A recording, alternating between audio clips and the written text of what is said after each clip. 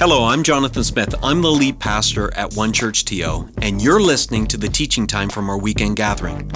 We're an imperfect community of over 70 nationalities and 5 generations who are attempting to follow and shine Jesus in the Greater Toronto Area.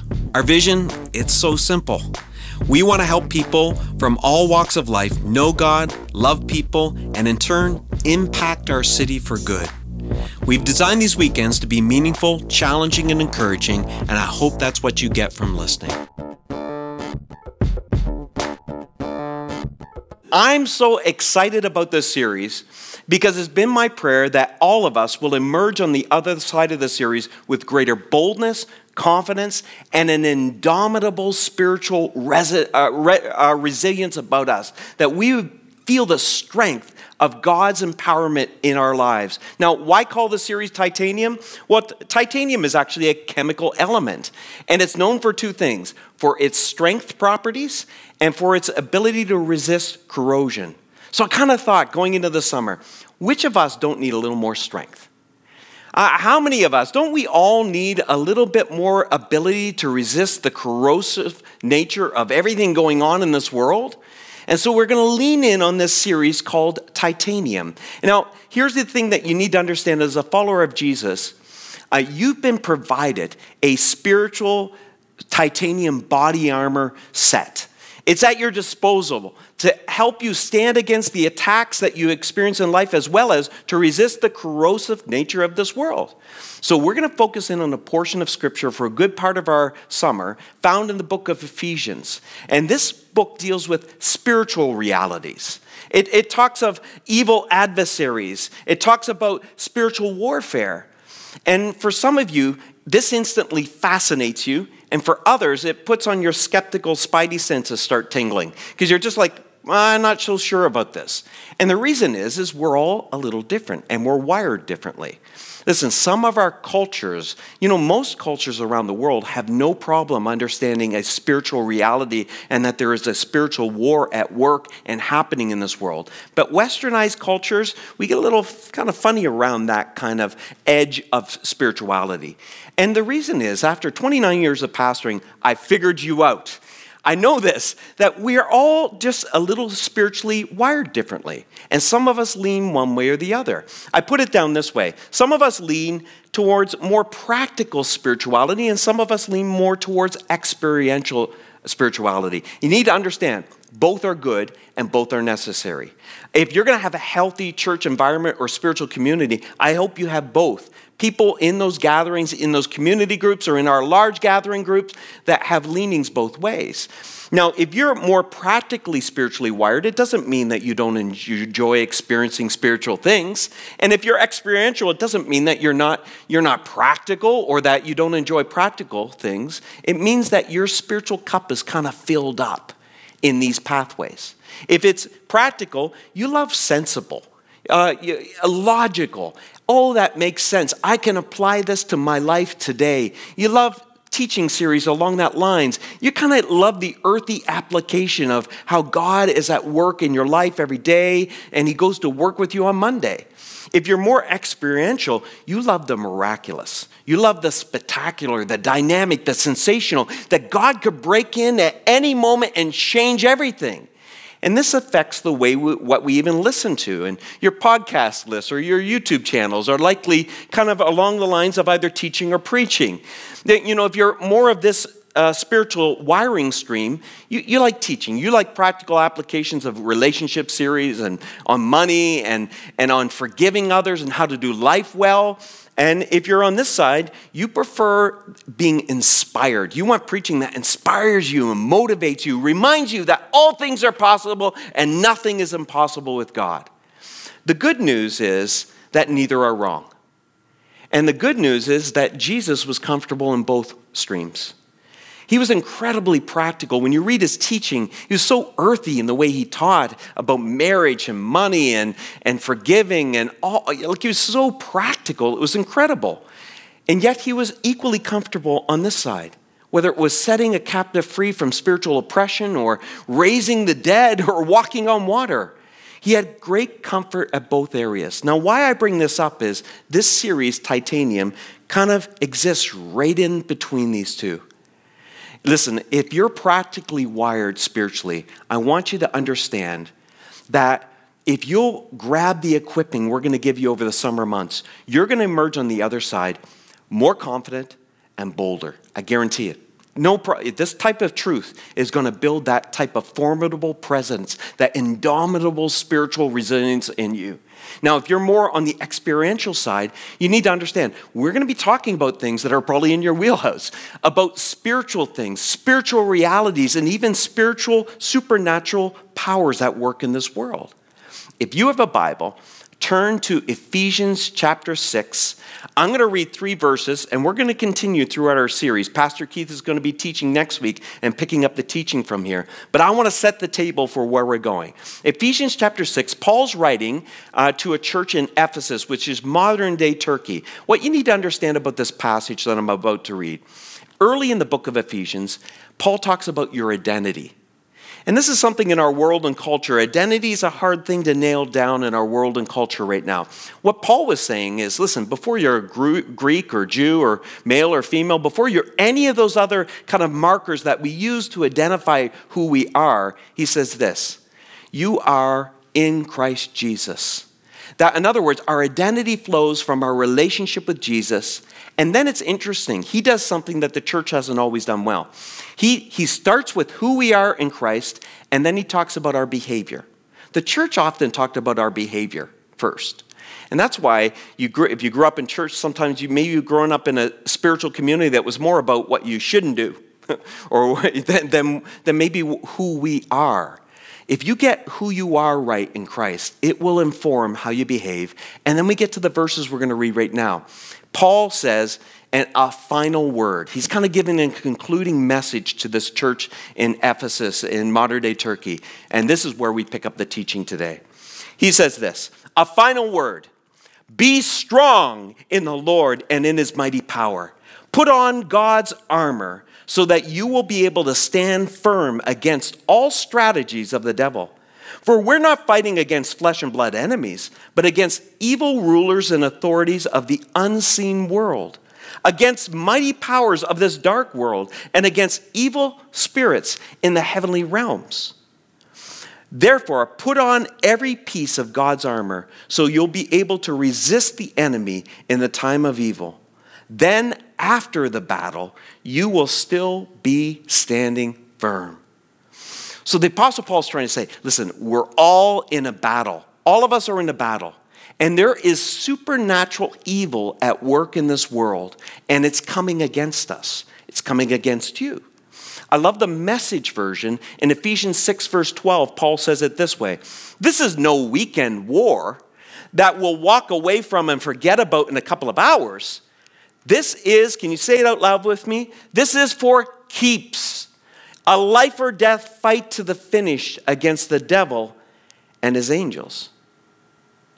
A number of years ago, I was preaching at a camp in another province in Canada. And during midweek, in the middle of it, some of the men at the camp said, hey, do you want to go paintball fighting with us? I'd never done it. So I had my son Keenan with me, and the two of us kind of went along for the ride. I'd never done it. We arrive at this place. It's like this big battlefield. It's outdoors. It's pretty incredible. Palatial, like large area. And it started out, though, they brought us into a room, and they had us sign waivers. That makes me a little nervous because I know waivers exist because something happened to someone along the way that probably shouldn't have happened, and they got to make sure that if it happens to you, you're not going to sue us. So I'm signing the waiver. I'm a little nervous, but, everybody's having fun. And then they hand me this paintball gun, and I'm feeling a little bit of adrenaline here. I'm about to shoot some things. This is going to be kind of fun. Like I'm thinking, okay, it's not hurtful, it's not harmful, but this is going to be fun. Until the other guys pulled out their guns. They all had their own. And they were like paintball machine guns. They had weird names like the Assault Matrix paintball gun. I love this one. The Army Alpha Black Elite Tactical paintball gun. So I'm looking at their guns, and then I look at mine. Mine looked like a Fisher-Price version I thought right away, this is going to be a long day. And then they start pulling out their own camo gear. These guys were serious. They had camo gear. They had paintball machine guns. I had one little kind of pistol paintball gun. And Keenan and I were in our civilian street clothes. Listen, it was a fun afternoon. It was a long afternoon, but it was a fun afternoon. What Paul is saying is, don't mistake the battle that you're in with some sort of paintball weekend war thing. No. This is pretty serious. Don't mistake it for being a playground when it's actually a battleground. And when you do that mistake, there's consequences. If you're on a battleground, but you act like you're on a playground, you're going to put yourself and everyone around you in danger. Here's the interesting thing about the battle we're engaged in. Not only does it affect you personally, there's collateral damage that happens. There's collateral damage that happens in marriages and families and communities because we don't recognize or we mistakenly think we're in some sort of playground. So Paul's saying there's a battle waging. There's a battle roaring, and it's coming at us. And this is where he unpacks it. He first identifies who. Who are we fighting? And he says this. Did you pick it up when I read it? We're not fighting against flesh and blood. Now, when I talk about a battle or some sort of conflict, maybe you think of somebody. You're thinking of someone in particular, or you're thinking of some set of circumstances, because right away you think, and maybe you're sitting with the person right now. Maybe they're around you. You're thinking of someone that you're in conflict with, you're finding difficulty with, and you start thinking in those terms. Now, to be clear, Paul is not saying that we don't fight against any forms, flesh and blood forms of evil. I mean, he was whipped, he was chained, he fought against flesh and blood forms of evil. And he's not saying that evil doesn't take flesh and blood form in some way or another. What Paul is driving at, and grab this if you can, Paul is driving at the fact that he's saying there is a great evil at work in flesh and blood activities in this world. Flesh and blood, people, we're working, we're active, and there's a great evil at work behind the scenes. Hatred, war, racism, oppression, poverty, all manner of ill flows from this. Now, where does this evil come from? Well, the Bible says that he created two races of beings. He's created angels and humans. And that angels chose of their own free will to turn their back on God, and they became what the Bible called fallen angels, the devil and his demons. These are supernatural beings that are at work in the world today. And I know if you're of that practical wiring stream, I'm starting to lose you. Stay with me for a minute, though. This is really important for everyone that's listening. So these fallen angels, evil is introduced to the world. And they're at work, these supernatural beings in the world. But they're also humans. And we also chose our own way of our own free will. And we introduced sin and evil to the human heart and condition. And inside of us, is deep in the root systems of our soul, is that evil. Now, listen, I mean, you can see it. You can see it in yourself. You can see it in people around us. Even those of us who are followers of Jesus, when Paul talks about in another portion of Scripture that we've been made brand new creatures in Christ Jesus, he also warns us, though, and he says, and I'm going to borrow some old language from the older King James Version. He would also say that we also we still have the old man in us or the old woman in us, meaning the old nature. Still a residue exists in us and will until we see him face to face. So that's how the enemy works. He plays through our activities. He stirs up the evil that kind of exists and lurks in the background of our operating systems, and it causes great harm in this world. Now, as I mentioned, if you're of that practical spiritual wiring, this bothers you. This bothers you a lot. Because if this is true, you lose power. You lose power. We love to, especially if we're practically wired, we love to feel empowered. That if these are flesh and blood problems, then there's going to be flesh and blood solutions, right? If I can scientifically explain it, if there's a natural explanation for it, then there will be a natural solution for it. We can solve it. We can fix it. And that's how we stay empowered. It's hard to acknowledge that there's a greater evil at work because then maybe we can't fix everything on our own.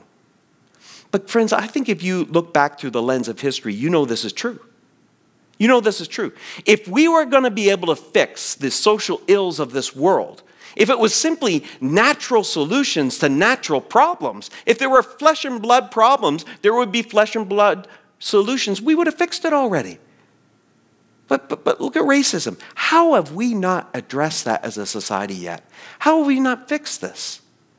Because humans are famous for this. And I want you to hear this, because this is probably true of you in your marriage, in your friendships, and everything else. We are great at medicating symptoms and ignoring root causes. It's like having lung cancer and going out for cough syrup at the drugstore. I mean, that's not a bad thing. It can help suppress the cough, but don't ignore the root cause because your life is on the line. Well, see, friends, here's the problem with the way we approach life right now and how we handle things. Even as we do Love Army and we're out there practically meeting needs in this world, which is incredible, and I'm so proud of you as a church community. We can never ignore the fact that beneath the practical is this supernatural at work for good and bad. It's always at work. We're not warring with some sort of weekend warrior who takes time off. The devil and the demons and the power of darkness, they're formidable. They're formidable. And that's why Scripture would remind us to not bring earthly weapons to a spiritual battle.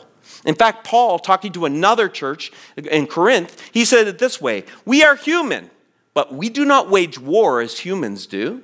We use God's, can you say it out loud with me? God's mighty weapons, not worldly weapons, to knock down the strongholds of human reasoning and to destroy false arguments. See, friends, if you use earthly weapons, if we use anger and hate, and these are earthly weapons that are often used to wage war, when someone attacks us, you'll attack them. When someone mistreats you, you'll mistreat them. If you use these earthly weapons instead of God's mighty weapons, you're participating in the enemy's agenda. See, God gives us mighty weapons to use. Now, I'm going to tell you, because I'm going to tell you a couple of them, you're not going to like any of his mighty weapons. Listen, if you're of the sensational, the experiential kind of spiritual wiring, they're going to feel kind of like anemic. If you're of the practical wiring, they're going to feel like, I don't want to do them. Here's his mighty weapons. Do you have an enemy? Think about that enemy. Here's how Jesus said, here's the weapon you use with your enemy. Pray for them. Is someone cursing you? Bless them. Is someone taking advantage of you? Go the extra mile. Did someone hit you on the cheek? Turn the other cheek. Friends, we don't like this. I mean, it almost feels like we're giving up, we're giving in, we're surrendering. We don't understand. This is precisely how Jesus won the great war and battle. When he hung on the cross, giving up some of his rights. It's precisely these mighty weapons that change everything. When you and I pick up hate and anger and contempt, we're no longer fighting against the enemy, we're fighting for the enemy. We're fighting for him. And it's really hard. This is really hard when you've been offended. There's a reason why in the Bible they call offense is called the bait of Satan. Offense leads to anger. And the scripture says this, that being offended and angered gives the devil a foothold. I love that old language it used, a foothold in your life. In other words, you've opened a door to him to be active in your life. I wonder how many of you that are being frustrated in life because you're holding on to anger. Now, if you don't think you are, look through your social media feed. Look through what you're viewing. If you're watching a lot of videos of angry people, you probably have anger inside of you. And I wonder how many of you are being frustrated in this life because you're holding on to offense. You've been offended and you've not let it go. You've not forgiven. You've not moved on. And that is frustrating things in your life. Why? Because the enemy has a foothold. He's able to get in and he's able to disturb what is going on in your life. You see, here's something many of you don't want me to say, but I'm going to say it anyways because it's hard when we're in the middle of it. I get it. I feel it. I'm human. I know. But all of your earthly enemies are really just victims of your ultimate enemy. All of those people that disturb you in this life. They are victims of the ultimate enemy of our souls who's at work in their lives. As a church, our enemy isn't other religions. We got to keep our eye on the ball. Our enemy isn't the government. These are not our enemies. Our enemy is this evil adversary who's out to destroy this world and to rob, steal, kill, and destroy from you. That's what he's up to. That's who we're fighting. Then Paul says what we're fighting. What we are fighting. He says, put on God's armor so that you'll be able to stand firm against, can you say it with me, all strategies of the devil. Now, the word used here by Paul is a Greek word that means methods, methodologies. In other words, that the enemy, when you become a follower of Jesus, he's targeted you. And he has strategies to try to separate you from God, or if he can't do that, distract you from God's will. That's what he wants to do. He wants to either separate you from God, or if he can't do that, at least distract you from God's will. And he uses two primary tools as you read through Scripture. He uses temptation and accusation. Temptation and accusation. Both of those tools are rooted in lies. He's called the father of lies for a reason. Temptation is a lie about God. When we're tempted to do something that maybe God said, don't do this, or maybe don't go there, or don't participate, whatever it might be. We're tempted, and it's saying basically God's lying. He's trying to keep something good from you. He's trying to limit your activities. Oh, he's trying to control. And it's framing God in the context of a lie. Instead of it's him benevolently loving you, saying, hey, don't harm yourself. An accusation is a lie about you. It's lying about who you are. And this is why sometimes reminding us ourselves of who we are in Christ is one of the most freeing things we can do, because it resets that. It's no longer a lie. And he uses all these strategies. He has these strategies or these methods of using temptation and accusation to control us. I'm going to give you a few just in conclusion, because I don't want you, as Paul says, don't be unaware of the devil's schemes or his strategies. So the first strategy is something he uses in spiritual communities all the time. It's called the divide and conquer strategy. He knows if he can cause division in the body of Christ, if he can somehow distract us and he can weaken us in that moment, if somehow he can cause us to be separated from the other, and one of his tactics is he causes conflict around preferences. Things that aren't even biblical issues. Just preferences. And we get in our minds a way we think things need to go, and somebody else has in their mind a way they think things should go, and it causes a divide and conquer moment. And he loves to do that in families. He loves to do that in marriages. He loves to do that in church communities. That's one of his strategies. He's really good at this one because it plays on our weaknesses. There's another strategy here. This is the over and under. I think this is one of his favorite strategies. I think there's two of the ones I'll give you. There's two I think that are his favorite. The over and under one is a classic one that C.S. Lewis in his great fictional book called The Screwtape Letters, where he talks about spiritual warfare. Fascinating read. He illustrates this quite well in that book. But the over under is simply this. The enemy would love it if you either overestimated him or underestimated him. Both of those are wins for him. You see, if you overestimate the enemy, you're going to be preoccupied with him. You're actually going to find someone you can blame for your poor behavior or the poor behavior of those around you. All of a sudden, it'll be the devil maybe do it. And you begin looking at him with greater fascination than you do look at Jesus with greater longing.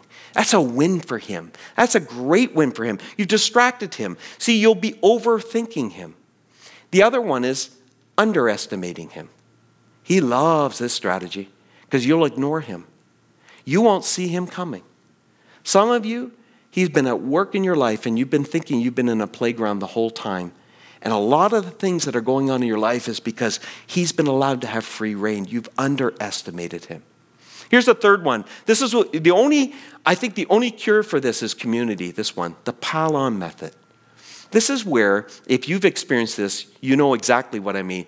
He comes with the first wave of attack in your life in some way, and then he keeps coming until he wears you down. He got Job's wife this way. In Scripture, Job's wife, lots of stuff is coming at Job. You know the story. If you haven't, it's a fascinating read. And finally, Job's wife has had it, and she says, Job, curse God and die.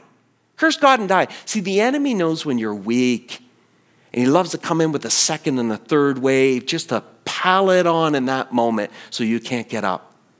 Man, the only cure I know for this one is community. There are moments when you're experiencing this, you need to reach out to someone because someone needs to lift your arms in the middle of the battle. Here's the fourth one. This is one of his favorites. I call it the Trojan horse strategy. If you know Greek mythology, you know that the Greeks attacked this great fortified city called Troy. And they couldn't penetrate the walls or anything. And so they built this big, massive horse and they left it outside the gates. And the Trojans thought that this was a peace offering. So they brought it inside their city. And at night, there was a hatch that opened up and the Greek soldiers came out and attacked from within. And the enemy specializes in this. He'll give you something you want, something you think you need, something you have desired, and it looks so good on the outside. And once you take it in, well, he hooks you. You see, he specializes in showing you the bait and hiding the hook. That's what he does. He shows you the bait, and then he hides the hook. It's a trap. It's a trap. He'll cause you to take shortcuts to good things, shortcuts to relational things, shortcuts in ethical, you'll curve some ethical corners just to make it ahead in business or something. He loves to show you the bait and hide the hook in it. And once he hooks you, friends, and this is what he does, he drags you to places and spaces you thought, at another point in your life, you thought, I'll never do that. I'll never go there. But you find yourself there. Oh, he's sly. Here's the last one. The last one is distraction. He loves and specializes in distraction. If he can draw your attention away from the fact that you're in a battle, if he can make you think you're in a playground moment, all of a sudden he can run roughshod over your life. Friends, sometimes it's obvious you're in a battle. Sometimes it's very obvious. Oftentimes we don't see it. I couldn't help but think of how many moments families and couples, I mean, you're under spiritual attack. And you just think it's practical. You think it's flesh and blood stuff. You're just chafing against each other. I always say this, look for the patterns and you'll begin to see his hand at play. I wonder how many families or couples are under duress right now and it's spiritually attacked. I see it in churches. When churches begin to major on minors and minor on majors, you know they're getting distracted. What a great tactic. I notice this, that often the enemy ramps up his offense when you're taking new ground. When you're spiritually taking new ground in your life, when you're taking new ground that's positive and healthy for your family, well, he kind of ratchets up his attention. I felt that this last week. You know, as a church, friends, we've been taking new ground during this pandemic. I know you've probably sensed it and felt it. I see it too. This last week, I was in a meeting, and it was the first physical meeting of leaders that I had been in over a year. It was physically distanced. We had our masks on. I was invited to this meeting, and it was different. It was a different type of meeting because I only knew one person in this meeting. And I drove across the city. I met with these leaders. They were all unique. There were so many of them were business people, and they own multi-million-dollar companies. And I knew some of their companies. They were followers of Jesus, though. And there was these parachurch leaders that led massive ministries across Canada. And I'm the only pastor in this meeting. I'm thinking, what am I doing here? And they're going around, what they're doing is they're trying to strategize and finance the church in Canada moving forward. Because the church in Canada is struggling, friends. There's 200 churches going to close this year in the GTA. The pandemic has not caused that. It's exposed what was already going on in the church. The church was anemic and it was struggling. It was struggling in its mission. It had become a care center that basically took care of people until they passed away and had lost its missional edge. And so this group of leaders are coming up with a strategy and they're trying to finance this. And I'm thinking the whole time as I'm listening to talk, why am I in this meeting? I'm a pastor. Finally, the guy who invited me, I just met through Zoom. I didn't even know him. Said, and Jonathan's here because One Church TO is doing things in this pandemic that we're fascinated with. And we've been stalking this church. His language makes you a little nervous. Nobody likes that stalking word. But he just said, that, your Love Army thing, we think that has national appeal. We think so much of what you're doing is going to help the church on the other side of it, so we want it, that One Church TO's voice at this table. Well, you could feel one of two things. You could feel flattered in that moment, although you know this and I know this. If there's any good coming out of this church, it's because Jesus has been at work in this church. It's because our elders have been praying. It's because our deacons have been making good decisions. It's because you're participating in the body and life of this church. But that's not what I felt. I'm driving home late at night by myself, and all I felt was weight. The weight of expectations. And I'm driving home, and I begin to think of everything that's facing our church right now. I'm thinking of the new ground we're trying to take right now. We're engaged with a consulting group called the Unstuck Group. They're amazing, helping us with a 3 to 5 year strategy to aggressively reach people in Canada with the gospel and to do good in this world. As a staff, we're fully engaged in that. We're working on developing the facility to welcome you back and to better serve the city in this next chapter of ministry. I've been working on bylaws and all kinds of stuff that our members will deal with in September, and changes, and working on helping us understand why it's time now as a church we legally make our name One Church TO, and we got a lot of bridges to cross. All I did was feel weight, and I went to bed that night, and I woke up, and I think some of you could relate to this. At 1:30 a.m., kind of a bad dream I had of this people that were angry. And I just felt waves of anxiety just suffocate me. Have you ever been there? And I woke up and I stayed up. I couldn't go back to sleep. And I went into my work week, and I had nomination committees, and I had staff meetings, and I had family things and everything coming up, as you do. And I get on Friday of this week, and I realize I barely touched my message I'm going to speak to you. And I'm feeling, then all of a sudden I feel the accuser come to me and say, what kind of pastor are you? What kind of husband are you? What kind of dad are you? Condemnation. And it took me that long, friends. It took me that long to think, I wonder if this is more than physical flesh and blood stuff at work. It took me that long to realize, whoa, I'm under attack here. The enemy's trying to pile it on, and he's threatening a divide and conquer, and he's trying to create anxiety in my life. And you know what I did? Something I encourage you to do when you're feeling this. I pray out loud. I don't pray to myself. I pray out loud, because as I form the words, my thoughts have to go there.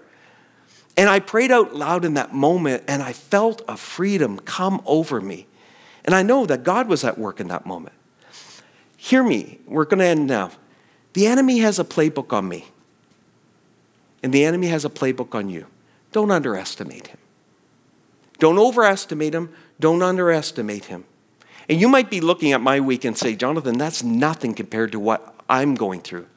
Then listen to the words of the Apostle Paul, who said this: stand firm, not in your strength, but in God's mighty power. Pray, worship, participate in community, reach out, press that prayer button in our chat room, have someone pray with you individually. Allow God to be at work in your circumstances through you. Listen, friends, you can trust Jesus to equip you to face your enemy. You can trust the Holy Spirit to guide you into discerning his activities, and you can trust the Father to protect you with his great strength.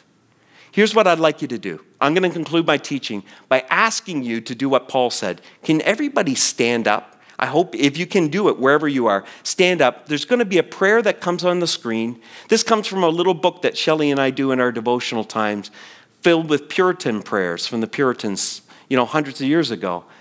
And I want us to say this prayer as a community as before our Q&A time and as we head into our summer. Would you stand wherever you are, and let's declare this prayer together. Let's pray.